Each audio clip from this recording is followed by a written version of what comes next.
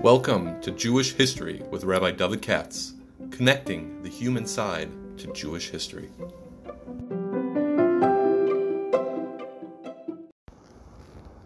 For sponsorship opportunities or to support this podcast, please visit our donate page at www.support.rabbidavidkatz.com. Hi, it's Erev Shabbat. It's actually late in the day. I could use a rest today from this, but I'm trying to keep up my schedule. You see, half the day was gone because I went to a graduation. My son Shmuel Zari graduated with an MSW in social work today from the University of Maryland. So, that took up a lot of the time that I otherwise would have put for other things. Anyway, without any excuses, here we go. What are you looking at? Parshas Emor? We got like Bomer coming up. My goodness, you got a whole big gazach over here. Let's put it this way. The famous Rashi, I think it's Medrash, Toretz Kohanim, whatever, Emor v'amarta, Lahazir HaGadol Malak Tanim. Always liked that word. It's very rabbinical. Lahazir HaGadol Malak Tanim, which, of course, literally means to warn the adults to properly instruct the junior priests. If you're a Kohen, I'm a Kohen. If you're a Kohen, there's a lot of rules and regulations. You Yisraelim out there don't have to worry about this. Take, for example, nowadays, you don't have to worry about walking to a hospital or something like that, if there's a mace. And, you don't have to worry about if you're driving down the street like Old Court Road, maybe the branches come over from a cemetery or something like that. But a Kohen has to know that. And in addition to that, there are many marriage restrictions on a Kohen. The adult Kohanim have to instruct the young to say, look here, you can't marry Grusha. She might be a nice woman. I'm sure she is. You can't Isha Grusha lo yikach, all those rules and regulations. Kohen can't marry Gioras, for example. Who could be a Ger Tzedek, could be a fantastic person. So, it's the job of the elders to communicate this. Although the word is lahazir, that's what I always focus on. Lahazir is to warn, right? To be perfectly honest, and this is my point today, Hebrew is a funny language, and the words are incredibly supple, and they can mean a lot of different things. I think many intelligent people are aware of that. Hebrew language has unusual suppleness, and can be bent and twisted, and therefore has many alternative readings. This is true to some degree in every language, but we particularly notice in Hebrew, especially in text of the Chumash, the Tanakh. And lahazir can mean warn. So lahazir Gedol Maktam, to warn the Gedolim, the adults, al-Tanim, concerning the young, that they should keep all the rules and regulations of the Kahuna, especially in the time of Moshe Rabbeinu. In addition to the death things, and there you have Trumas, you have Tumas right and left, up and down, all over the place. There's this Avatum and that Avatum. I'll just give you one example. A sheretz, a dead mouse or something like that. A dead body, of course. There's no Tumas Nevela. I mean, there's all kinds of rules and regulations that once upon a time were kept by Kohanim, or were supposed to anyway. And it's not easy being a Kohen. Yeah, you have to sort of brainwash the kid from the young age. Much more so than even than nowadays. So, Lahazir Gdol Malkanim. But on the other hand, Lahazir means many things, and Al means many things in Hebrew. For example, to use contemporary language, Lahazir Gdol Malkanim. You got to warn. You have to warn the adults, Al-Tanim, concerning the kids, meaning you got to make sure that no molesters running around. Lahazir Gedolim, Al-Katanim. We don't do so well in our society in that. We're better now than we used to because we're more aware of it. But Lahazir Gedolim, you have to warn the Gedolim, the weird ones, Al-Katanim, stay away from the kids. That's, a very, boy, you could do a real rabbinical sermon with that one. Unfortunately, I say that, when I was young, nobody thought in those terms, but we do now. If you have a half a brain, you think like that now. Here's another one, Lahazir Gdol Malkanim. Lahazir can mean to make shine, from the word Zohar, Lahazir. And Lahazir Gdol Malkanim is the task of the adults to make the Gedolim, the great ones of the past, shine Al-Tanim over in the eyes of the young. In other words, if we don't do a good job of presenting our past, our history, if you wish, properly to the young, they're going to lose them. Listen, very few people know anything about Jewish history. That's why I have a shtickle job. It shouldn't be that way. There's something wrong with that. And in previous generations, not that long ago, when the younger generation, I'm talking about the non-from, didn't lost all connection with the Jewish past. They dropped out. They intermarried. They tuned out. Why should somebody, just because they're Jewish by birth, by DNA, have to be forced to live their lives, with this restriction and that one? They can't marry this one, can't eat this, and can't. They don't want to. And so all over the world, we've seen, unfortunately, last 100 years, 200 years, so many young Jews just fall away because the past wasn't presented to them, the Zohar, as something glorious. To say, you come from a Yerusha, you come from a Masorah, you come from parents, grandparents, great-grandparents, all the way back. Don't be the one to break the chain. Your ancestors were great people. Look at the sacrifices they made. All that sort of thing. People need to feel something about that. And if you don't, then if you don't do a good job, Lahazir Gadol and Malak Katanim, of making the past shine for the Katanim, then it's a problem. Now, we in the Frum world maybe go overboard. Did the hagiography. Everybody in the past is totally perfect. Nobody ever made a mistake. And therefore that leaves a field called Jewish history, which everybody wants to, what's the Lashon Hara? Everybody, Cats, what can you tell me about the Lashon Hara about this one and that one? There is Lashon Hara out there, but that ain't what they mean by Lahazir Gadol Malak Katanim. And the nature of human beings, especially small fools, is to zero in on the faults of great people of the past. Hear what I just said? There are great people in the past who might have a fault here and might have a fault there. That is possible. It does happen. But that doesn't take away from the overall picture. But if you're a little schnook, you have a schnooky type of mind, then you'll say, oh, don't tell me this person was great in this. I happen to know that on this occasion he or she did this, or that occasion they failed to do this, and then that mess up the whole picture. So you don't have what we call a proper sense of balance and perspective. Lahazir Agdol Aktanim means to present the Gedolim, the great ones of the past, but with a proper perspective. Not telling lies, and not necessarily hagiographically. Sometimes yes, sometimes depending on the audience you're talking to. But to do it in a successful way, otherwise there won't be a Morasha. There won't be a continuation of generation after generation. A lot of Judaism is based, whether you believe it or not, on certain veneration of the past, more than philosophical speculation. Ain't too many people I've met out there that are Maimonidean or Kabbalistic, and they start to think, what does God mean, and who am I davening to, who am I talking to, the Yerusha. Usually, certainly in the first stages, many years in life, it's based on who is your Zaidi, who is your Bubby, where your family come from, what they do, and that's what, which is fine. I mean, the Chumash, they talk like that. Elohei Avraham, Elohei Yitzchak, Elohei Yaakov. That's like talking, almost Hasidic. Oh, your elders, they did with Avraham Avinu, that kind of thing. You don't find God talking at the Chumash too much in Maimonidean philosophical terms. I am the supreme being of all supreme beings, beyond which all cognition. The Torah's not written in that kind of way. I think you're aware of that. So that's another interpretation of Lahazir Gedolim al Katanim.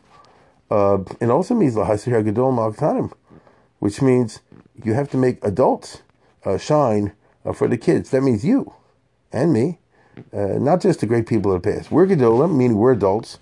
See, Gadol can mean a great person, can mean an adult.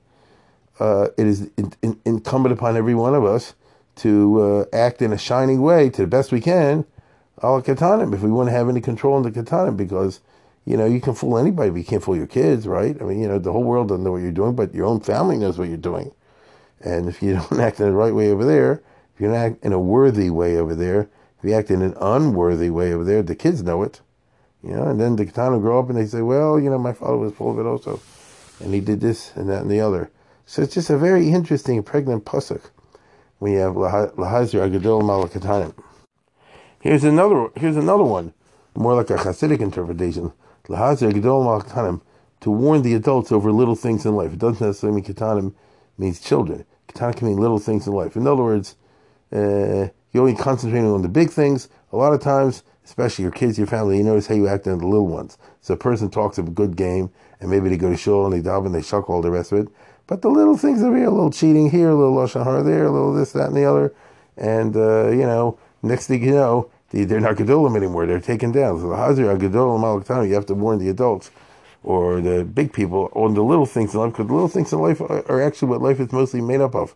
My life is not usually made up of dramatic occasions. Here's another one, Hazir Agdol Malktanim, that the big people, the great people, should be nice to the little ones, to show courtesy to them. Hazir Gedolim, to warn the Gedolim, to be mazir, to be shining in their example. Al Ktanim, a lot of big and very smart people, in my experience, go around and very contemptuous about everybody else around them. Nobody likes a big turnoff for that reason. It's a big egghead, maybe even a big Talmid Chacham, but nobody likes to be around them. I remember a story. Where did I read this? By Rabbi Soloveitchik from YU. Rabbi Yeshua Soloveitchik. I forget where, but the guy did it with Schiff, from Morrison and Schiff, from the used to be the salami, the delicatessen. And apparently, Rabbi Soloveitchik, I'm going back decades, it's 50 years ago. Rabbi Soloveitchik must have given them the hechsher. You understand? Those days were like that. And so the guy said, I think after he died, he said, I'm telling the story basically as I recall it, that once a month or once a week, must have been once a month, his parents, Schiff, who were just regular Boston Jews, nothing, not learned, would drive Rabbi Soloveitchik up from Boston to New Hampshire, where apparently they had the plant, where they made the food. He would check it over as part of his hashgacha. And so here's two regular guys, the opposite of Talmid Chacham, quite unlearned, and they're driving 2-3 hour trip up and back with Rabbi Yeshua Soloveitchik, the intellectual, egghead. And so the kid's saying, I wonder what they're talking about. And then my father said, come with us in the car. And I went.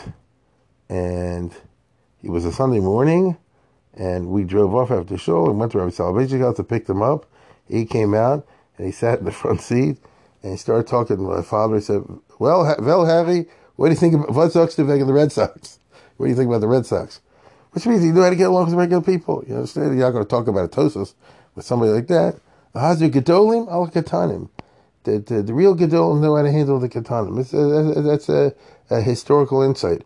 We've had all kind of great people in our past, and we have great people today, but you can divide them up pretty much along those lines.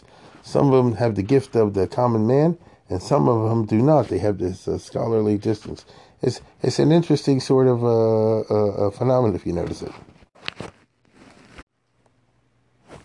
I want to, since this is the week before, before Lag BaOmer, it's coming up this Thursday, so I just want to share a very quick insight of that. Maybe if I have time, I'll say something about Lag BaOmer later in the week. But I just did the Gemara over again in shul last night.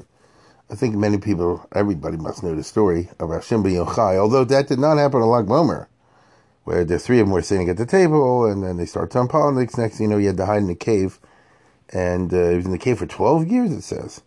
It's quite a story. Now, when you read the Gemara, it's in Shabbos on Lag, on page Lamed Gimel, that's how you remember Lag BaOmer. So, every time you read the Gemara, especially Agadata, you see something different, and you notice something different. Listen closely.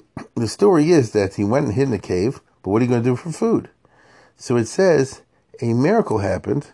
The Ibrule, I'm doing by heart, Hena Demaya and the Charuva, the stream of water, and carob tree, buckshot tree, which in Israel, I'm told, tastes good, not like the stuff you and I eat here on Tu B'Shvat. Now, that's quite a statement he just made. It was created for him. The medieval philosophers like the Rambam and the others all go crazy trying to figure out how do you have yesh mi'ayin miracles. And, they say, yes, okay, there's one bria yesh mi'ayin way back when, but that's it. You don't get new things created out of nothing. From then on, everything is something from something, yesh mi'yesh.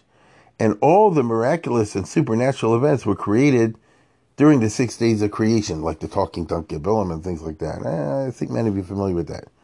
So, to something be created, to use the Hebrew verb borei, which means to create something out of nothing, is not so common, I don't think.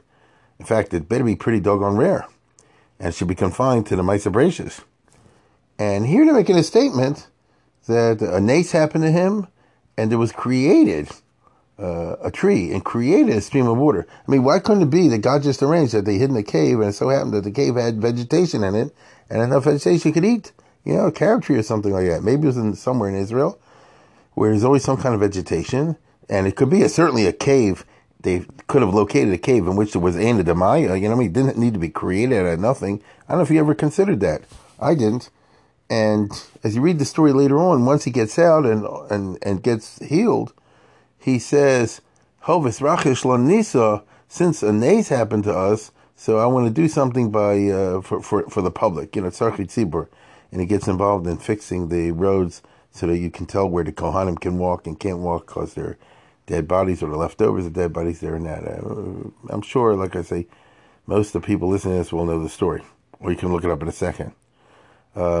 He said, Hovis Rachish Lanis, since we had a nace. What nace is he referring to? Is it the nace of his salvation? That could be. No, the fact is he escaped the Romans and they never caught him. You can always be very frugal and say, that's a nace. I mean, I get that. But the nace was the creation out of nothing of a box tree, and the creation out of nothing of an Ein Damaya, of a spring of water. That really is most unusual. And I just noticed it this time, and I'm throwing it out at you. Maybe anybody out there who's listening to what I'm saying might be inspired or moved to go look that up. I didn't look at any Mefarshim or anything like that. Where do you find something that's Bored, Ibru, that's created from nowhere? If that is the case, and it just means that plain, you can start to understand why Shem Yochai has such a big, Kabbalistic reputation, and the Zohar and all the rest of it, because ain't too many people that you find something that's, like a Maisa Bracious is done all over again for them. Now, maybe I'm not sufficiently educated mystic, Kabbalist, but that's the way it seems to me. So I leave you with that what is to me a very intriguing aspect of the story of the coming week of Lag B'Omer. We have a couple of days, we can all look it up. And if anybody has a really good answer, a normal answer, not a stupid answer, you can email it to me, but meanwhile, I'll try to work it on my own. Anyway, have a good Shabbos.